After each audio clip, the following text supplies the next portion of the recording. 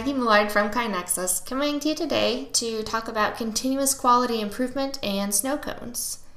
I should preface with the fact that I'm in Northern California today.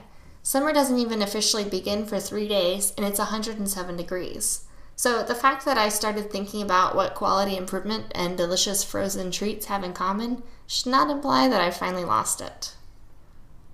Continuous quality improvement is one of those things like a snow cone. It's something that pretty much everyone can agree is awesome. Who wouldn't want it?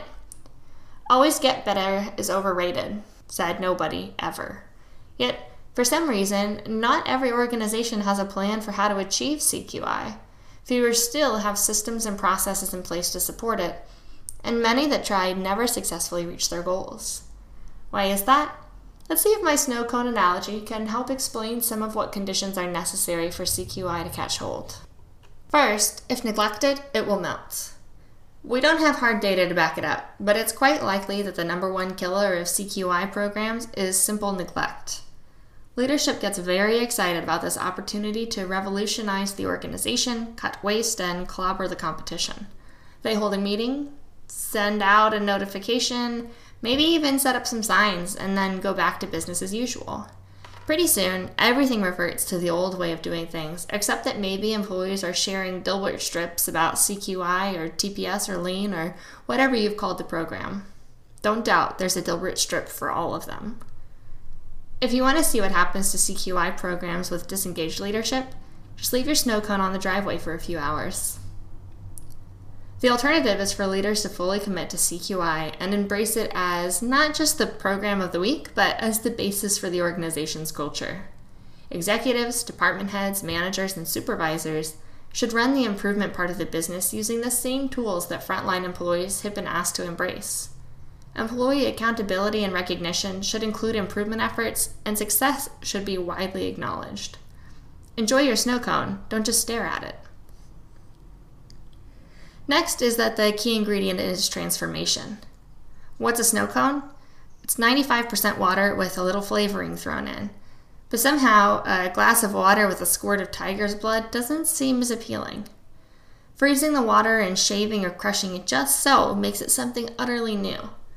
In most organizations, employee ideas for improvement are as ubiquitous as water. They're just sort of everywhere, but not something most people think about very much. That's the point of CQI, to transform those ideas into something new, action. Just like there's a process in making a snow cone, CQI sets forth the process of turning an idea into a successful innovation. The opportunity is captured, analyzed, implemented, measured, and shared. Ideas are systematically turned into amazing results. Next is that you need the right stuff. The reason that I'm not enjoying a snow cone right now is that I don't have access to a snow cone machine, and I presently lack the will and extra time to go find a snow cone stand. Why doesn't spontaneous continuous improvement happen more often in companies? It could be that employees don't have the right tools at their disposal. Perhaps they lack the level of engagement that compels voluntary effort, or maybe they're unable or afraid to carve out the time. Companies that are committed to improvement take steps to address each one. 1. Tools.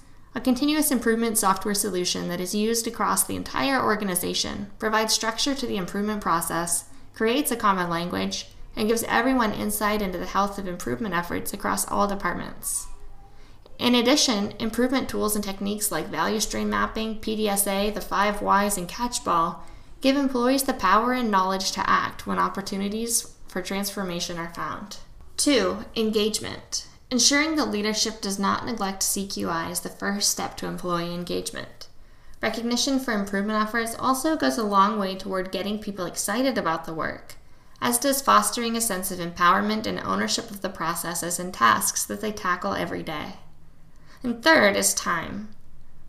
When are employees supposed to work on improvement when every task is urgent and ASAP means yesterday?